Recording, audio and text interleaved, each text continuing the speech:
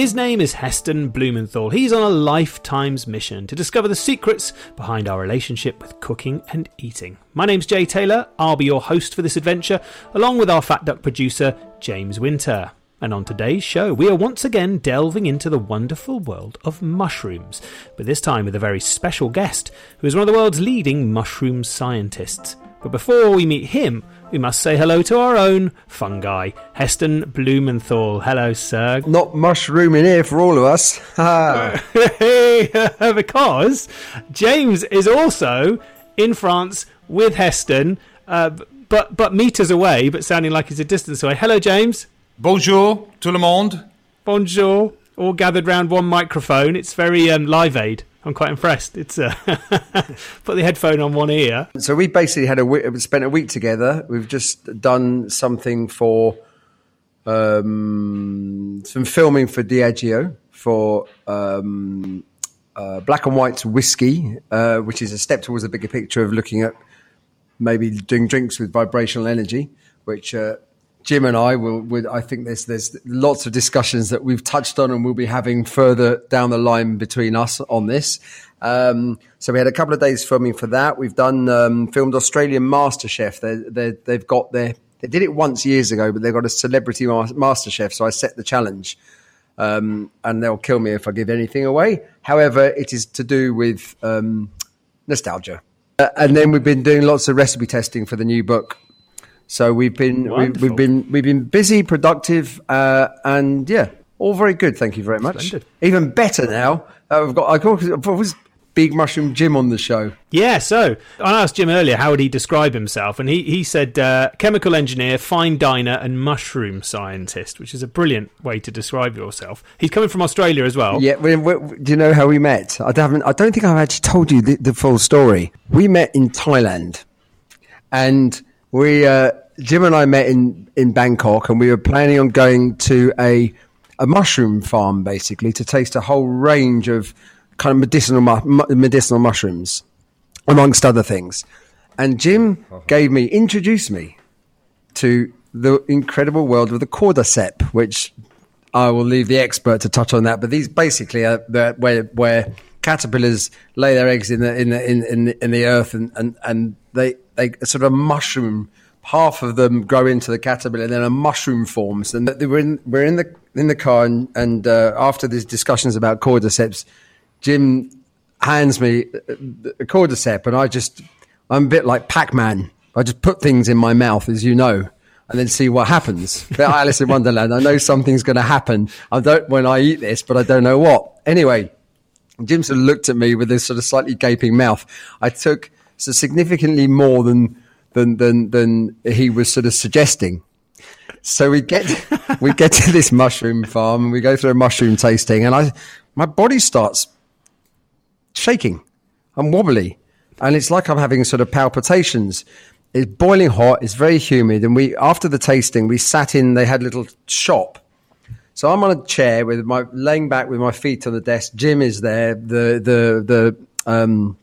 The guy, the professor, he's the mushroom expert, is there, and our friend who we met through Busana, who's also a very eminent scientist, physicist, and many other things, in this room while I'm trying to meditate to reduce my feeling of anxiety, but I had nothing to be anxious about. And then Jim pulls out, talk about random, and this sums up our relationship. Jim then decides to pull out of his bag a karaoke microphone. So that we're doing karaoke, and I'm trying to sing, and I can't sing at the best of times, but my body was shaking that much. I was like, that was our sort of, an overview of our first connection. But also in the car, we realized that we had so many shared beliefs about evolution in the universe.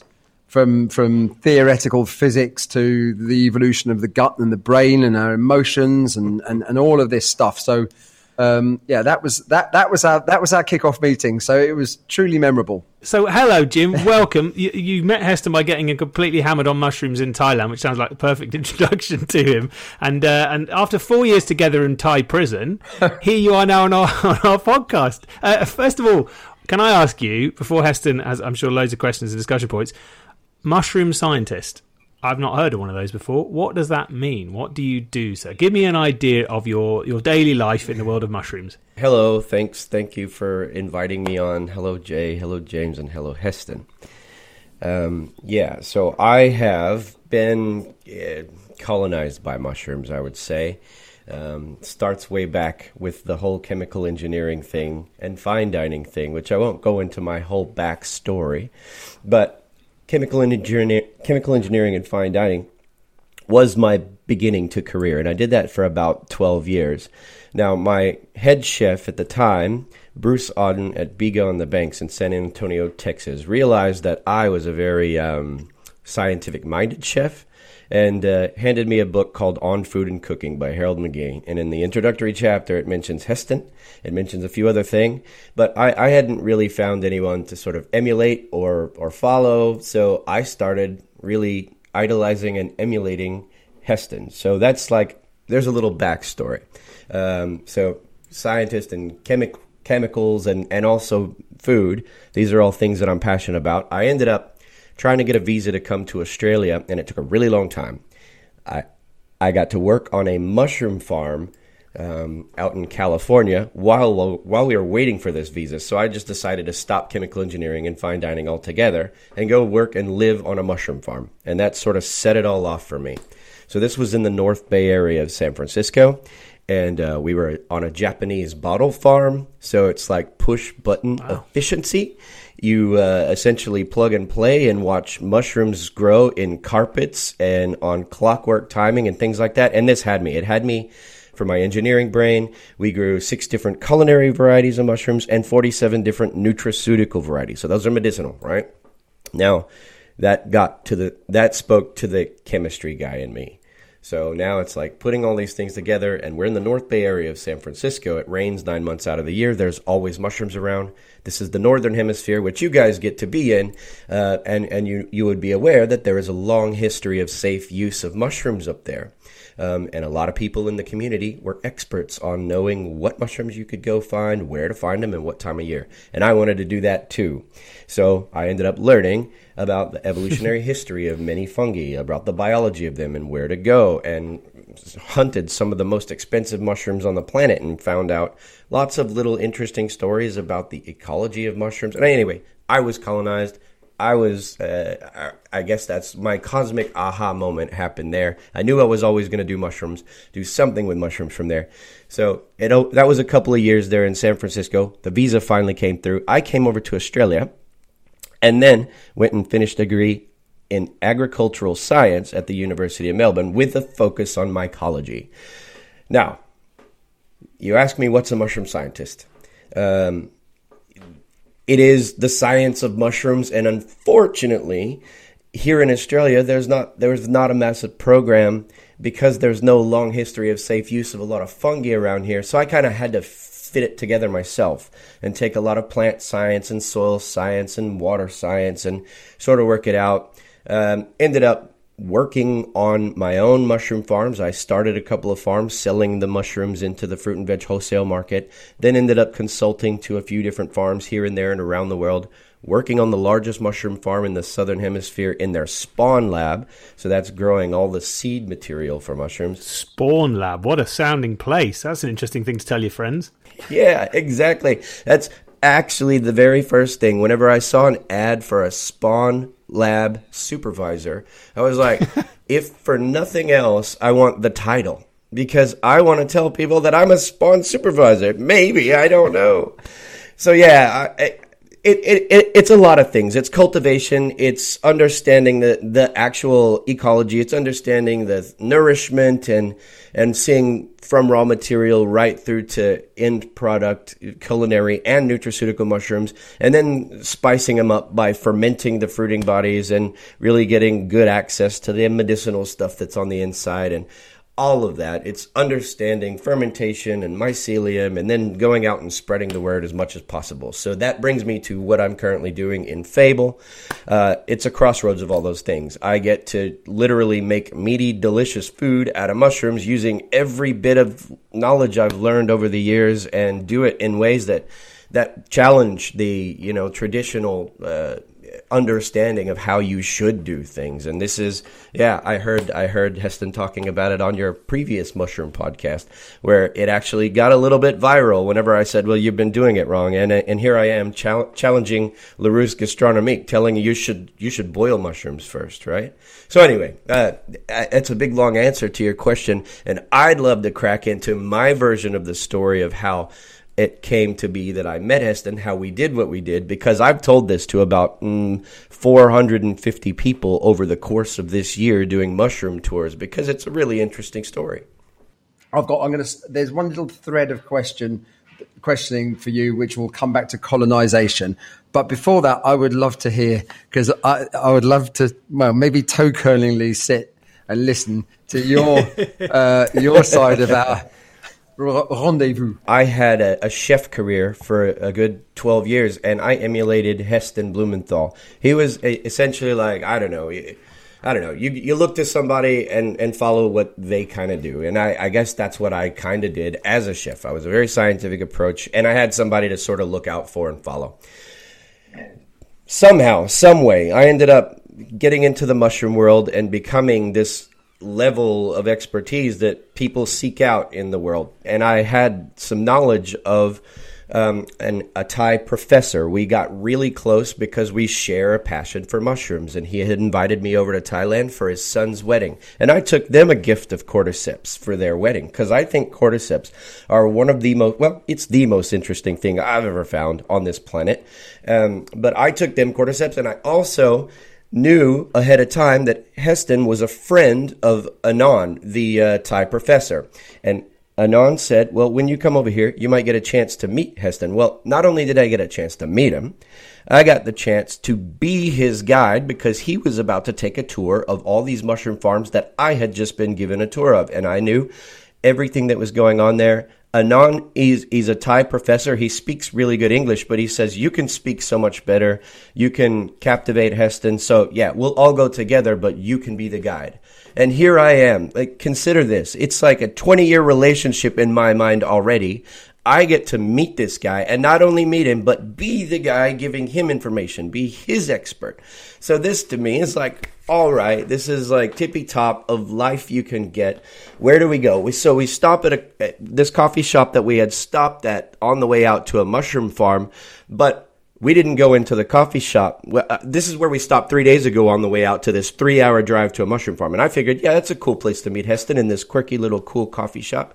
And no, we took a left and went into McDonald's. And inside McDonald's, there's Heston Blumenthal, like the best chef that I've ever known, and the guy that I followed, and he's over there like, oh my God, it's McDonald's, you're Heston. You know what? But I tried to play it cool. I walked up as if, yeah. Can I just pause you for a second there? Because winding back, how did we share this connection with Professor Anand?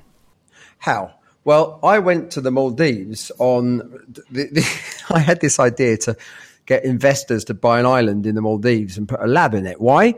Because there's an element of the Maldives which is it's got all these very smart, fancy hotels, but alcohol is banned, but not in the hotels. They've got a very, very serious plastic issue. So I went to help some schools picking plastic on an island, on a couple of islands. There was no one on the island. There was about 20 of us with big sacks, and we went into the beaches were beautifully clean. You went into the undergrowth. TV controls. There were plastic washing baskets. We collected so much plastic, and they had the place we stayed had an amazing recycling plant. And 2 of the 20 people were 2 professors from Thailand. One was Busana, who became a great friend and is an amazing scientist. And then Professor Anand, who's one of Busana's best friends, who Jim's talking about. So that's how I met. Then Busana came to spend some time with me in France. We talked about a lot of big things. And then I went to Thailand because of Busana, who was best friends with Anand, who's the professor that Jim's talking about. That was a lead up. And Busana is obsessed with McDonald's. Now, I've been in McDonald's in the last 10 years, I don't know, maybe a handful of times. And it's been with my family or some kids.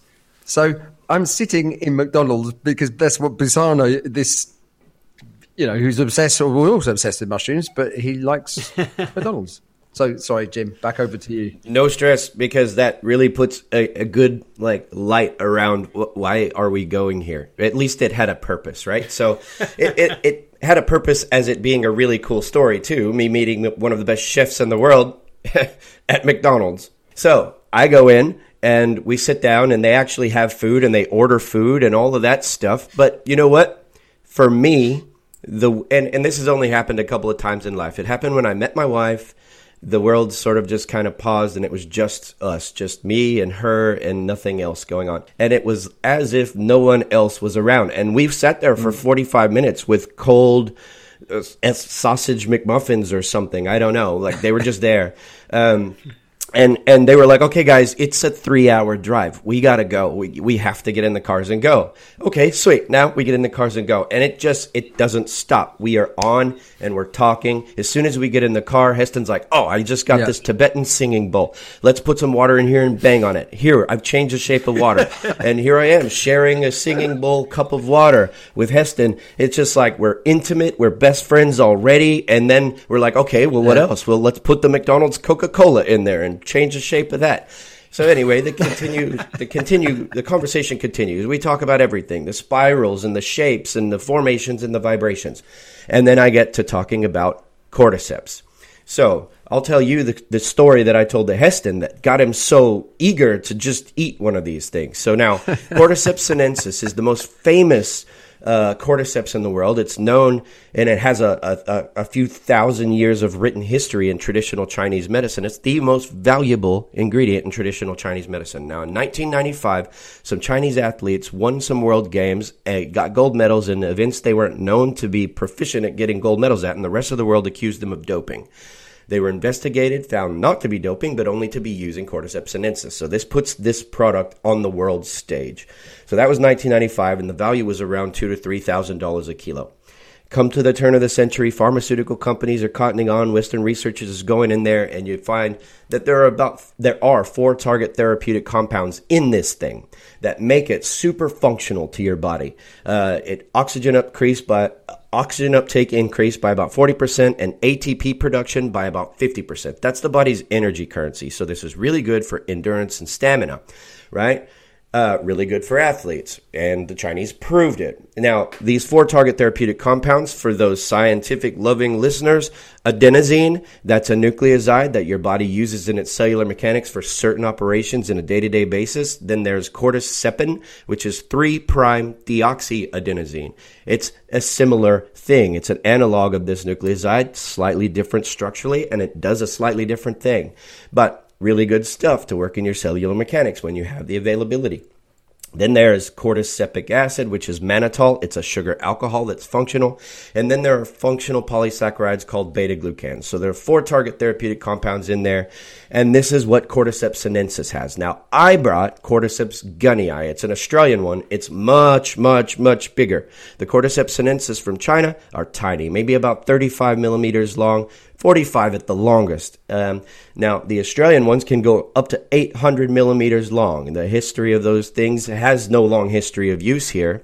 I came over from the States with a background of knowledge in fungi, and I knew about cordyceps, and that's one of the very first fungi I found here. Everyone listening, while listening to this podcast, it might be worth just Googling cordyceps and have a look. Yeah, definitely. There is nothing on this planet that looks like a cordyceps. They are arresting looking. I remember when you brought a box out when I came to see you in France. They go on, try Yeah. that. It's like, you're kidding. That was Jim's. That was the box Jim gave me. Oh, I see. So that's where the Yeah. circle squares. Goes, well, go on, try Yeah. this thing. I was like, okay. He said, but be careful. It can give you a straight. After I tried it, mind. He was like, oh yeah, by the way, you shouldn't eat too much of it. I'm like, Yeah. you should tell me that before I try it. Sorry, Jim. Back over to you. So go on, explain more about these ridiculously looking things. Which how much are they worth now then? Well, I'll sort of get the long way to that, and they're massively valuable, and I'll tell you all about that. So the Australian one, the Australian Cordyceps gunnii, is really long. It has all the same 4 target therapeutic compounds in it, but no one knew this in the beginning. It's one of the very first fungi I found when I was here. It was just a really cool story to tell people, and I'll tell you that little really cool story now. So it's Australian native, and it requires 3 things. It requires a specific tree, a specific moth that needs that tree, and the fungus must be present. So the mother moth of the Oxycanus species comes along, lays her eggs on the bark of this specific tree. The larvae are wood boring. They go inside and then eat their way down to the roots, where they live for the next few years, getting quite large, as big as my finger sometimes. And now these are related to the witchetty grubs. If you're over here in Australia, the indigenous people eat these witchetty grubs. They're very large, very fatty, very delicious, right? So what happens in the life cycle is that they will be triggered to dig a tunnel to the surface so that they can escape and become a moth. But they don't just dig out and become a moth. They dig a tunnel to the surface, then they line it with silk and go back down. They metamorphosize, so they form their chrysalis, they change into the moth, and then they just wiggle their way up this silk-lined tunnel. When they erupt out the top, they'll spread their wings and they'll fly away, unless the spore from the cordyceps fungus is around, and it'll just get on them. It doesn't have to get breathed in or eaten. It just has to touch them, and then it'll exert a massive pressure and dump its way inside and just fill up with genetic material, work its way to the brain, and then have a biochemical control over the beast. It is truly the zombie fungus, because it creates zombies, it drives them around, and then has it do its bidding before it gets to the perfect location where it'll then kill, then digest, and then fruit a mushroom out of the thing. Yes, so this is truly the zombie fungus. And these target therapeutic compounds come out of the enzymes that are breaking down this actual live insect, right? So that's where you get the target therapeutic compounds, and they happen to be present in the Cordyceps gunnii from Australia, but I didn't know it until eventually, several years after being here, I was working in the fruit and veg wholesale market buying wild mushrooms off of pickers. One guy had 1 kilo of these things in the back of his car, and I said, "What are you doing with those?" He said, "I sell them to this Chinese guy in the city. The last 25 years, he's putting them on his menu. He absolutely loves them." That, for me, was enough history of safe use to give them a try. And that's when I sent them off to China to get them tested out for these 4 target therapeutic compounds. And they're there. So I tell Heston this story. That's the story I told Heston while we were on this 3-hour journey. And before I could get to the point, imagine, I just heard this from Jim, something that's edible that I'd never heard of before. And I've just been absolutely, completely entranced and asphyxiated with Jim's build up to this. It was inevitable you were going to put something in your mouth at that point. You had to eat it. Whatever happened, you had to eat it. Even if I told you it was toxic, you'd be like, "Give it here, I don't care." That's the kind of feeling that I got whenever I said, "Wait a second," whenever he crammed the whole thing in his mouth. I said, "Hold on." Now, it's not a common thing for this thing to be overdosed on, because at this time, it was about $200,000 a kilo worth of material, right? That's what the material was worth in 2014. And it was around $180,000 a kilo by the time I actually met up with Eston. So I was like, it's not common for people to overdose on this thing. I'd be building for it afterwards. And there are some insanely wealthy Chinese folks out there who like to show status and throw a few of these things in their coffee or tea or soup. And then they end up getting vertigo. And that's what I said. If it's going to manifest as anything, Eston, you'll end up with a vertigo. And I don't know for how long, but you ate quite a bit. But you know what? You are, in my mind, like me. And I have never had this ill effect. And I've had many of the things before. I took, you eat fermented things. You pick things up off the ground. You're not going to be sensitive to this. Go ahead. And he ate another stick. I don't know if you remember, but he ate another stick after that. And not only that, I gave him another tea of the thing because he was just eating them raw. I was like, well, this is how you would normally have it. Here's a tea. For anyone listening, this is a really interesting test of your own taste, whether you think you now want one or you don't want one. You've just been told they'll give you vertigo. They cost £200,000 per God knows how much, and they come out, they're basically a zombie-controlled moth that you get to eat. If you now thinking, oh, I'd love to try one of those, then you're probably quite close to Heston in the way you think. So we get to this mushroom farm. I take Heston around. We do the tasting thing, and Heston said it was extremely hot, and I've heard him say it a lot. He has a very sweaty head. I could see it. And I said, hey, Heston, let's go into this mushroom growing room, which is a little bit cooler. And I turn around, and he's literally walking backwards and says, I think I got vertigo. And I know he's got vertigo. And he's just eaten more cordyceps than I've seen anybody eat and then have an ill effect. I don't know what's going to happen. And I can't offer any comfort, but I'm certain that the way that this is going, there's some jail time in my future because I might have just killed the guy.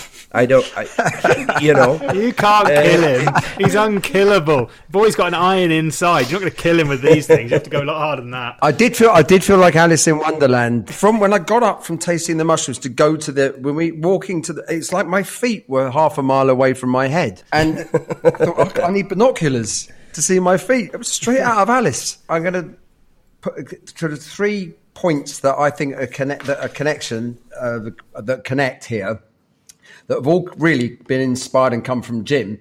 And then I'll hand over to you, Jim. One was he spoke at the beginning of this about use the word colonization. So that's effectively what this fungi can do. It can get in things and actually colonize another body from the inside out. And so that was my colonization link to then this question about, did we cultivate wheat or did we attract us to cultivate wheat? I mean, the chances are it's cause and effects and cause, or there's many ways of explaining it.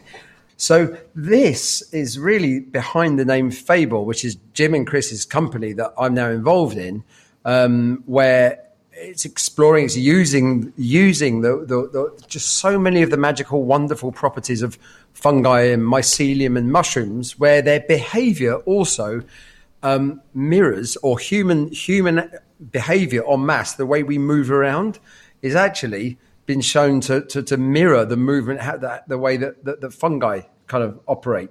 So that was my sort of line of the 3 connected questions that I was going to ask you, Jim. If I go back to the beginning, we will be here for a long time, but I do feel like we need to go back to the beginning just to get one major point across. So let's go back to the beginning.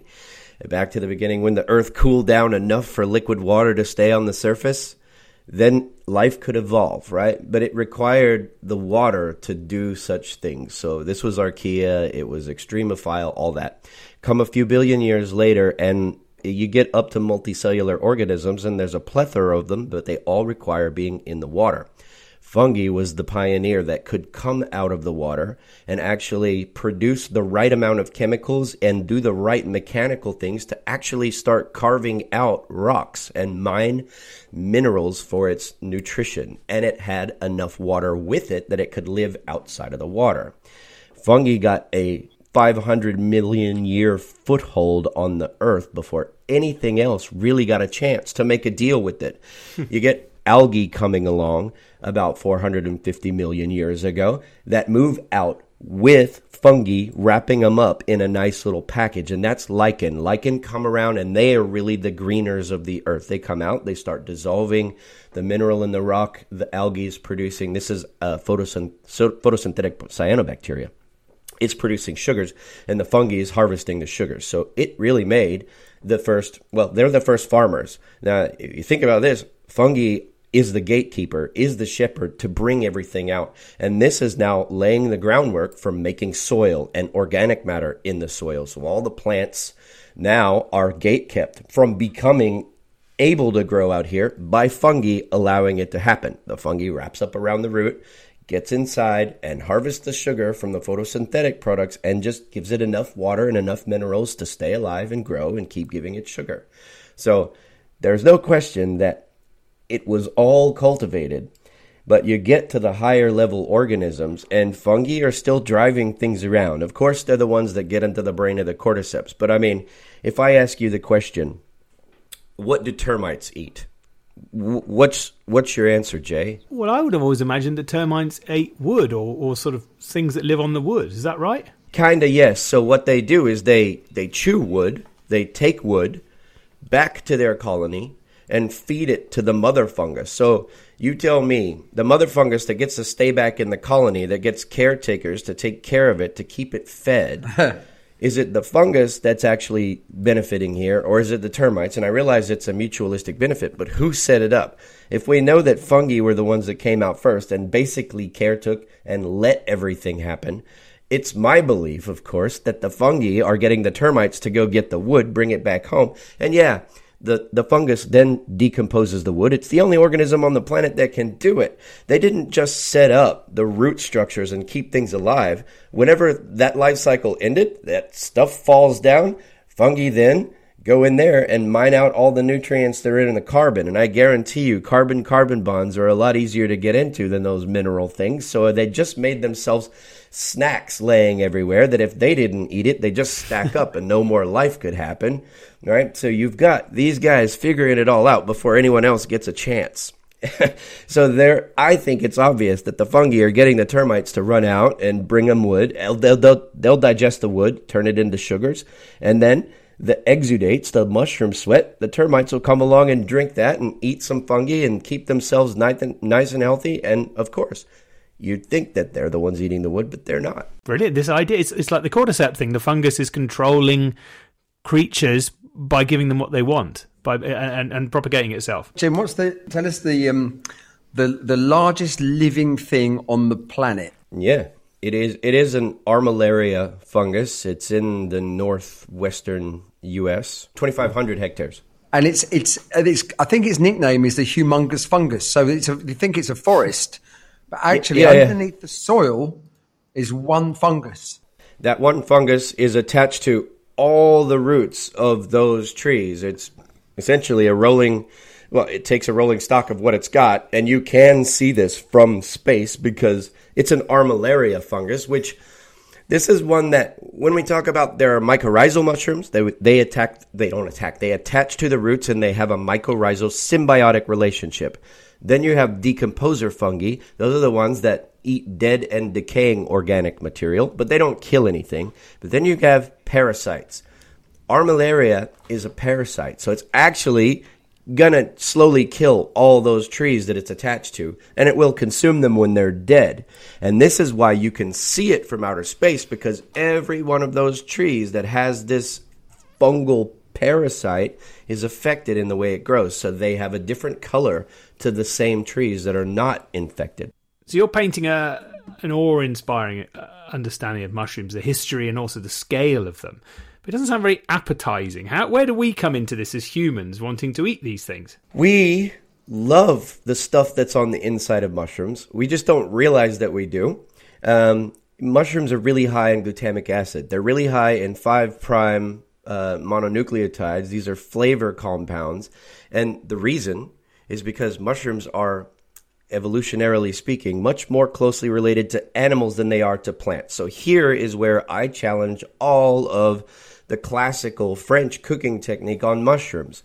Now, mushrooms have a polysaccharide cell wall, just like plants do, and that's the only similarity. That's where it ends, okay? So the polysaccharide around plant cells is cellulose. The polysaccharide that surrounds mushrooms is chitin. These are two very different polysaccharides. They have different physical characteristics. So now, very easily speaking about it, if you go into the French cooking technique, you start by putting mushrooms into oil, hot fat. And what happens mechanically is that you're breaking the cells down from the outside in. Now, yes, you can do this, but what happens is in the middle, those cells are not broken apart, so they keep this mechanical structure kind of rigid. So when a cell opens up, the 90% moisture content from the inside steams away really quickly in the oil, and the oil gets sucked right back up into the cell. What this eventually does is it clogs up all the nutrients that are kind of in the middle, and you end up with a deliciously seared and crispy outer skin that, of course, you've added more butter or added more tasty fat because you're cooking with this tasty French fat, and you end up with a garlic and butter delivery device that has a crispy external bit, but it's sluggy and rubbery on the inside, and you didn't access any of that nutrition. Now, this is why I say boiling is the right way to go. Now, anyone would think that if you overboil it, you're going to turn it to mush. That's what happens with plants, but not with this polysaccharide, not with chitin. Cellulose falls apart at 100 C, but in water, you're buffered at 100 C. Chitin doesn't fall apart, but the cells rupture, and they rupture uniformly. So what happens is you get an extract into your water that has all of these really good, powerful glutamic acid, 5' flavor mononucleotides, all this flavor stuff that your body does have an emotive response to, and you want it. There's also all these volatile chemicals, these 8 carbon molecules that go into the air when you're cooking, and they alert you to the presence of this highly nutritive substance, right? So to talk about it, we've now boiled it to get it uniformly broke down, and now we have an extract that has all this stuff in it. But what we want to do is we want to modify that, just like we modify any other animal meat. And this is because humans have a long-standing evolutionary relationship with fire. When fire treats our food, we have an emotive response to it. I can talk to you about cauliflower and you just think cauliflower. But if I talk to you about roasted cauliflower or seared steak or toasted toast, anything better whenever you add this fire or cooking element to it, right? So that is all through the Maillard reaction. And I know I'm in good company here talking about that. Browning things makes things taste better. Now, to do that Maillard reaction, you need 3 things. You need amino acids, you need reducing sugars, and you need heat. Now, I've already told you we're buffered with heat with all that water, and the Maillard doesn't happen until just above 100, and it starts around 105 and 110. Now, what you do is you get that water, reduce it out, and you just wait until the mushrooms are perfectly cooked because they're never going to overcook. The chitin never falls apart. You could literally boil mushrooms for days, and they're not going to fall apart. You need to boil them until they're nice and soft, and they'll only ever get to the perfect texture. I tell you this, I challenge you. Put all types of different mushrooms in a pot and boil them for a while, then boil it out, and you'll see they all have their own individual textures. And you haven't made them mushy, and you haven't blended them together. So that's just one way to let a mushroom express its actual texture, which is a really meaty, delicious al dente morsel in most cases, right? So you do this. You get the extract, you evaporate it away, and now you've got that concentrated, very high-flavored liquid that you can now get the Maillard reaction on. You take a little bit of water and wash it off your pan back up onto the mushrooms, let that evaporate away, then you go in with a very small amount of oil. So typically if you started with a couple of 100 grams of mushrooms, you would have put about a quarter cup of oil in there by the end of it. In this, you start with 500, even a kilo of mushrooms, and you boil it out, reduce it down, and you'll only add a couple of tablespoons of oil by the end of it. You're only letting the oil treat the outside and getting delicious, beautiful caramelization. And then you just hit it with your aromats, and you have the most tasty, most delicious, meaty, delicious food because it has the amino acid profile very closely related to animal proteins. The same amino acids are there, and you've done the same sort of Maillard reaction there. So when you taste it, it tastes like actually eating an animal protein. Wow. Well, that is certainly a journey to the centre of a mushroom. That's amazing detail on that front. That's fascinating. All the work Jim's been doing on the actual Fable, you can buy the actual the pieces, packets of Fable. I don't even want to call it. Let's call it a meat replacement, but it's unique. And I love the fact that you could make a ragu, a chili, a burger. You could make a wrap. You could do. I mean, basically, as Jim's just explained about the cooking mushrooms for a long time, you can do anything with this. That really, in terms of stews and stuff like that, and more. And I love the fact that if you don't tell somebody who loves meat, who thinks they need meat, and it's as satisfying, but then it becomes even more satisfying when you know you haven't eaten any meat. It is incredible. Well, our first flagship product at Fable was a meaty, delicious food made out of mushrooms that replicated the taste and texture of slow cooked meat. And that's done really well, and it's been in many restaurants around Australia, and now even over in the UK, Singapore, and over in the US. Our next product that's come out of the pipeline is a delicious, meaty Fable burger. It's made mainly with shiitake mushrooms, but it also has another mushroom in there called the agaricus, the button mushroom. and a short list of really all natural ingredients. It's really meaty. It's really nice to eat. It's really exciting that I got to work with Heston on doing it. Oh, fabulous. How exciting. Wow, that's amazing. Thank you ever so much for being here in the podcast. That was truly fascinating and a real journey to the centre of Mushrooms Air. Loads of things coming out of that. Chopping onions can lead to some deeply rewarding, precious moments in life. And Jim, you're in a bunch of those. So thank you so much. You've been where you are. Amazing. Lovely. Thank you everyone for listening. We will be back with more adventures inside food next week. Heston, until then, see you soon. See you next time.